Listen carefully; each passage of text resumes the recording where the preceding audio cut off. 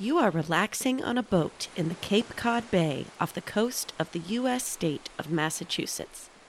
It's a gorgeous day on the water. The blue sky seems close enough to touch and is dotted with white, fluffy clouds. The blue-green water stretches out for miles around you. The sun is warm on your face, and a soft breeze caresses your skin, bringing with it a pleasant, briny odor.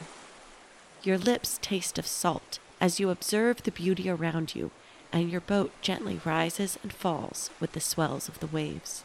The ocean is constantly moving, constantly changing, yet there is a hypnotizing quality to the gentle waves that stretch to the horizon. Your eyes are drawn to the birds circling high overhead and dropping back to the water. Following the bird's trajectory, you notice a splashing about 40 feet to the starboard side of your boat.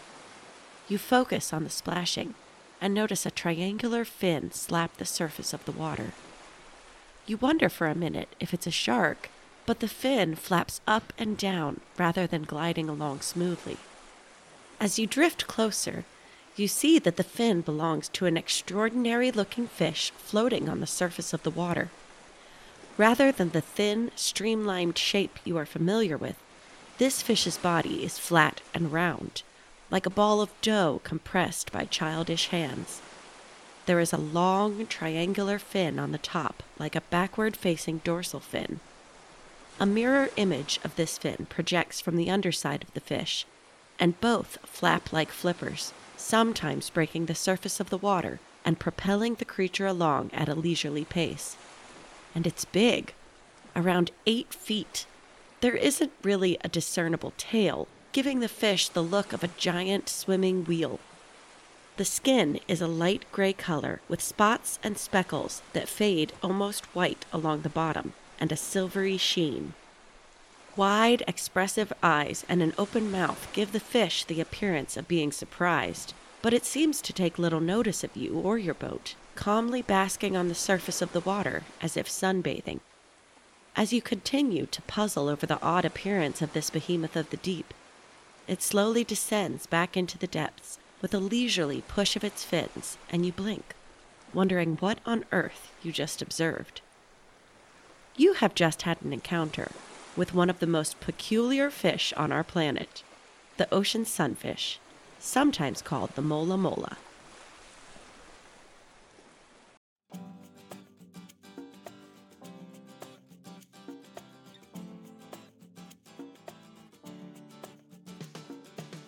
Welcome to your new favorite animal podcast, a podcast for people who love learning about the extraordinary animals that we share our big, beautiful planet with. Join me each episode as we take a journey to learn about a new, amazing, and fascinating creature. Hello, and welcome to our second episode of your new favorite animal podcast. I'm Susie Kay, and today we're learning about the ocean sunfish. If you're not familiar with this animal, get ready to be amazed. And if you are familiar with it, you're still in for a treat, as I've collected tons of amazing facts about this ocean behemoth's life, history, conservation status, and ways that you can help. I always try to provide a detailed and accurate description of the creatures I'm covering, but if you are more visual, please check out my website at https://yournewfavoriteanimal.weebly.com for photos, videos, and more of the amazing creatures that we cover. Now let's see if we can make the ocean sunfish your new favorite animal. Let's start with the basics. Ocean sunfish are saltwater fish.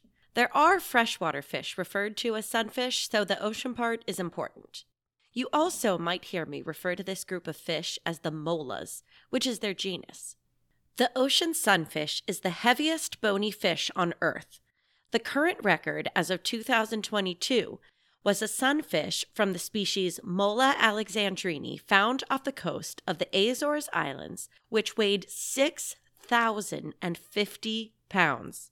That's 2.7 metric tons. That is a single fish that weighs almost as much as 2 hippopotamuses. There are multiple species and genera of ocean sunfish. Today, we're focusing on the largest, the 3 species in the Mola genus: the Mola, called the common mola, Mola alexandrini, called the giant ocean sunfish, and Mola tecta, known as the hoodwinker sunfish. As a side note, I love this name, hoodwinker sunfish, and we'll learn more about their name when we discuss the history of the sunfish. There are a lot of bizarre fish in our big, beautiful ocean, but ocean sunfish are truly in a league of their own. Picture the outline of a sea turtle without any back flippers. That is kind of what the ocean sunfish looks like. They have a flattened oval body that's usually a mottled gray color. They are countershaded, so the top is darker while the underside is lighter. Countershading is common in many ocean animals because when you look at the animal from above, they blend in with the darker waters. And if you look at it from below, it blends in with the light coming down from the surface. Molas have also been observed changing color, going darker when they feel stressed. From the ocean sunfish's round body extends long dorsal and anal fins from their back and belly, kind of like an orca's dorsal fin, but facing backwards. When you include the length of these fins, the mola is taller than it is long, and some species have been recorded at nearly 11 feet long. Instead of a true tail, like you see on most fish, they have a kind of pseudo-tail called a clavus. The clavus doesn't include a caudal fin, but instead is a fusing of the rays from both the dorsal and anal fins. The clavus can be wavy or scalloped, as in the case of mola, and serves as a kind of rudder. In fact, the word clavus is actually Latin for rudder. They also have small, fan-shaped pectoral fins that they can use to propel themselves and as stabilizers. Instead of scales, their skin is covered with denticles and a layer of mucus. Denticles are tiny, tooth-like plaques that make the skin feel rough like sandpaper. The skin is also super thick, and in some regions of the body, it's several inches thick.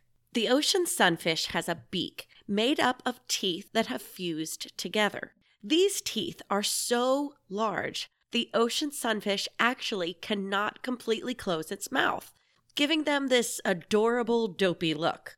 When they're under a meter in length, they actually have rough plates inside the mouth that help them tear their food apart.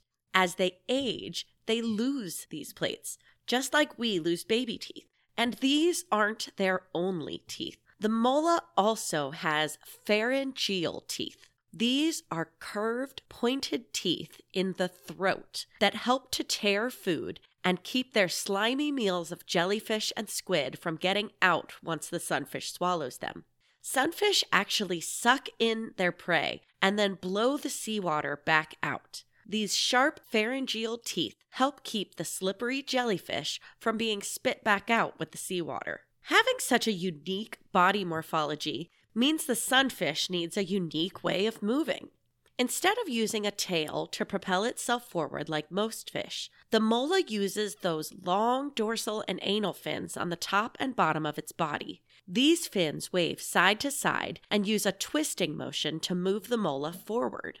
They usually swim along at a leisurely 2 miles an hour, though they are capable of much faster speeds, with smaller ocean sunfish even being known to breach, shooting out of the water and flopping back down. In fact, the only ever known injuries to humans from ocean sunfish were caused from when they leapt out of the water and landed on boats.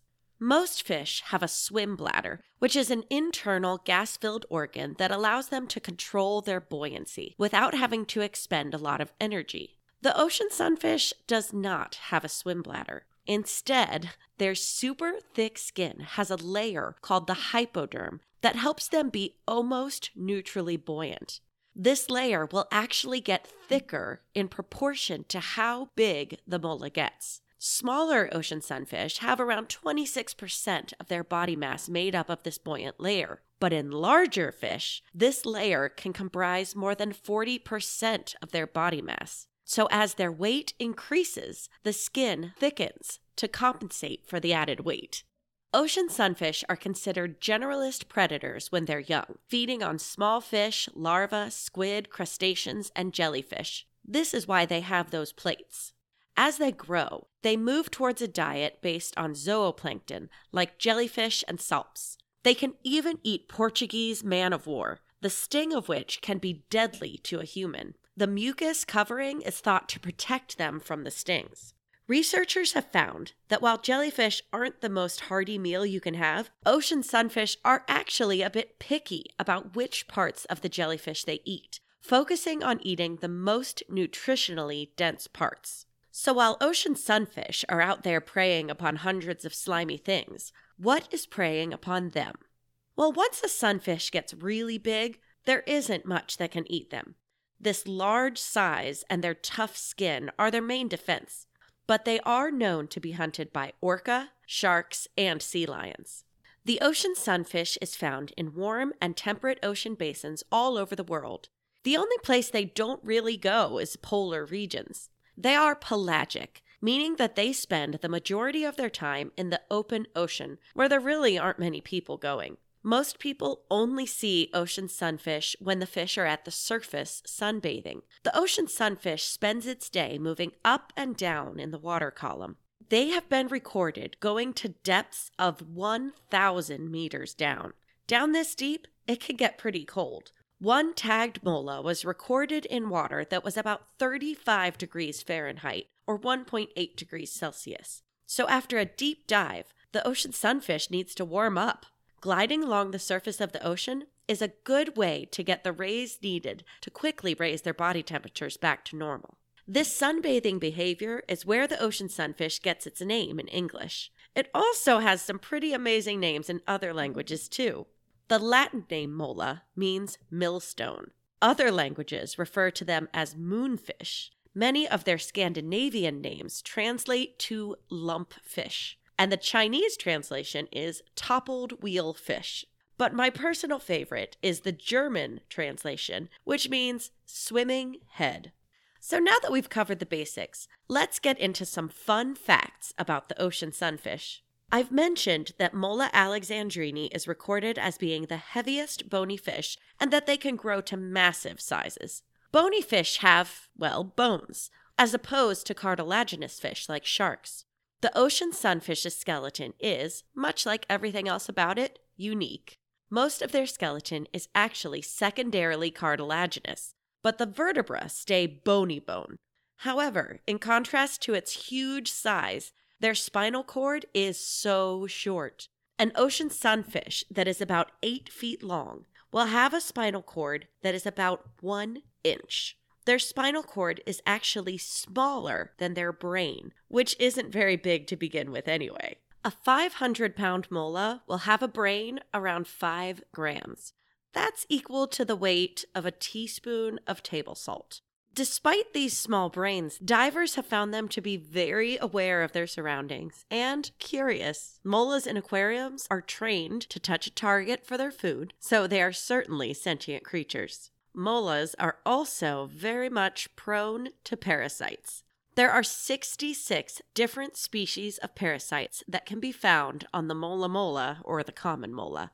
They are basically a parasite hotel, with parasites found on their skin, in their internal organs, in their muscle tissue, and on their gills. Now, while the thought of parasites can be a little bit gross, they do provide awesome opportunities to learn more about molas and their lives. Many parasites have different life stages that they go through, just like how a caterpillar will eventually become a butterfly. Some of the mola's parasites start off their lives inside of jellyfish. Then, when an ocean sunfish eats the jelly, the parasites mature into their adult stage and are able to reproduce. This goes the other way as well, as some parasites that are found in ocean sunfish are actually the larval stage of a shark tapeworm. It lives in the mola just in case it's eaten by a shark, at which point the tapeworm will mature in the shark. This parasite rolls the dice and infests an ocean sunfish on the assumption that its host will get eaten. Having so many parasites isn't very comfortable, but the ocean sunfish has found some ways to deal with it. Ocean sunfish travel to coral reefs to visit cleaning stations. Here they float while smaller species of fish will eat the parasites off their bodies. It's basically a mola spa day. Seabirds have also been observed eating parasites off of molas when they're basking at the surface. It's also believed that their breaching behavior might be done in an attempt to remove parasites when they land back in the water. If you were to look online, you might find rants wondering about how the ocean sunfish hasn't gone extinct. Well, besides them being perfectly suited for their environment, they have a great strategy for reproduction. They make lots and lots and lots of baby sunfish. Female ocean sunfish produce more eggs than any other vertebrate animal. Female ocean sunfish have been found to contain 300 million eggs in a single ovary, and those ovaries are huge. One large female caught in 2008 had a 117 kilogram ovary. That's over 257 pounds. And all of those eggs make some pretty amazing babies. When baby sunfish hatch, they are less than 2 millimeters long. If those babies make it to adulthood, they will have grown 600 million times their original size. Growth like this is just not possible with regular bones, which helps to explain that tiny vertebral column. Cartilage is much easier to grow, and it's lighter than bone. When baby mola first hatch, they have a tail fin fold and a notochord, just like regular fish. They actually look a little bit like the ocean sunfish's cousins, the pufferfish. Then they go into their prickly stage. This is where they're covered in spines. Adorable spines, but spines nonetheless. The notochord atrophies and the tail goes away, and the anal and dorsal fin rays develop, making them into little spiky balls. This is the most adorable Pokemon-looking little baby fish you will ever see. And this stage is sometimes called the Eustachian boops stage, which is just the perfect name. However, you do not want to boop this baby because you would crush them since they're only about 4 to 5 millimeters long. Now, in most fish, this is when the larvae would become juveniles, where they look more like mini versions of the adults. But the ocean sunfish, ever the nonconformist, has an extra in-between stage. It's actually called the molacanthus stage, since they're the only fish that do it. The spines shorten until they are lost completely. The clavus develops, and their dorsal and anal fins lengthen until they take on that well-known and unique ocean sunfish shape. Baby sunfish hang out together in schools for protection until they're big enough to go off on their own. From then on, they are generally solitary. Oh, and remember a few minutes ago when I mentioned that ocean sunfish lack a swim bladder? Well, that's not entirely true. The larval form of the ocean sunfish does have a swim bladder. They just lose it as they grow. Now on to the history. The mola, or the common mola, was first described in 1758. Mola alexandrini was described in 1839, but the mola tecta, the hoodwinker sunfish, was not described until 2014. I think we need a story for this. So back in 2004, scientists found traces of DNA of a new species of mola in seawater, but they just could not find an example of it. Turns out it was there all along. It just looked so much like other species of sunfish that it hoodwinked the scientists. Researchers are now looking back at past specimens and realizing that the hoodwinker sunfish has been in plain sight all along. It's just so similar to the mola that they were always misidentified. With their very strange body morphology, the ocean sunfish seems like it's ancient, but they're actually a pretty young species of fish. Fish appeared around 500 million years ago in the fossil record, but ocean sunfish only showed up around 50 million years ago. Ocean sunfish are in the same order as pufferfish, triggerfish, and boxfish. These are called the tetradontiforms. Ocean sunfish actually evolved from a type of pufferfish. Pufferfish generally prefer to live near reefs, but one enterprising group began to move away from the reef and out into open water. Here, they became very specialized for their environment and their diet. So while we may think that they look weird, they are very well suited to their habitat. Form follows function, especially in a form as unique as the ocean sunfish. Believe it or not, at one time, ocean sunfish were included as plankton. They were thought to just drift along with ocean currents. But more recent tagging research has showed that this is not the case, with scientists such as Dr. Tierney Tees finding that sunfish will travel thousands of miles with and against ocean currents. This brings us to conservation information. So what is the ocean sunfish's conservation status? Most recently, they were listed as vulnerable, and the IUCN Red List status of all the ocean sunfish species is being updated as we speak. While they're not fished for in Western cultures, molas are often caught as bycatch in gill nets for other species. And as ocean temperatures increase from climate change, some areas are seeing an increase or dominance of jellyfish. As a predator of jellyfish, ocean sunfish will continue to be vital to the ocean ecosystem. So what can everyday people do to help with conservation?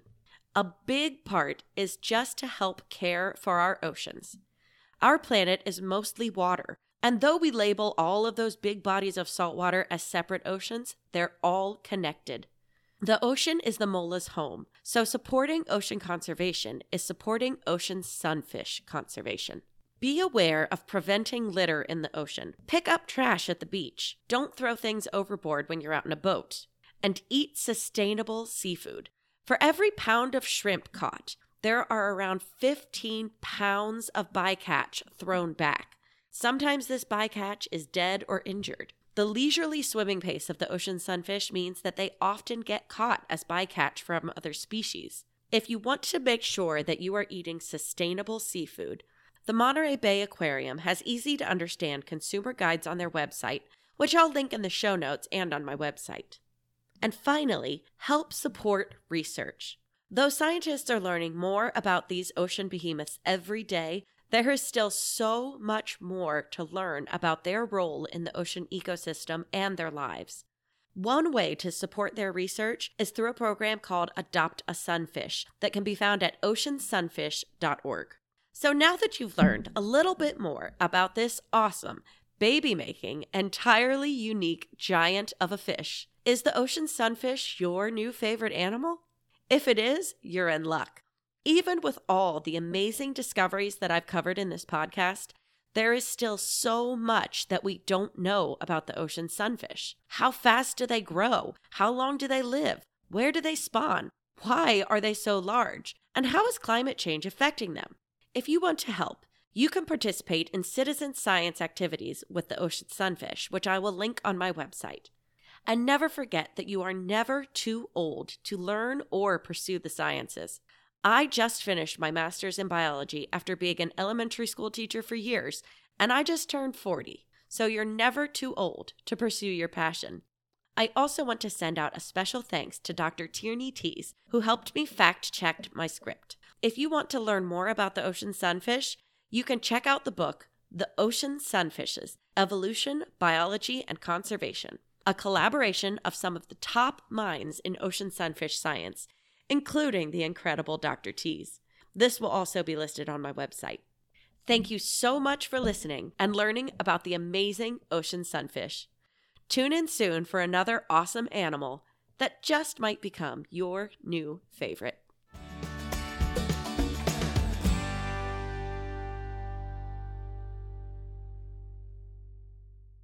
Thank you so much for listening to another episode of Your New Favorite Animal podcast. If you're enjoying it, please leave me a positive review on your podcast app. If not, let me know how I can improve by emailing me at yournewfavoriteanimal@gmail.com. This is a work in progress, so I would love feedback so I can make the show even better. Or just send me a message or a meme so I know I'm not rambling into the ether. If you would like to learn more about me or the animals we discuss on the podcast, check out my website at www.yournewfavoriteanimal.weebly.com. Thank you, and be kind to each other. Susie out.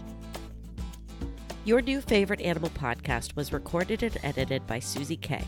The intro and outro music is Lighthearted Joy by Musictown. Sources used for each episode are listed in the show notes and on the website. Thanks again for listening.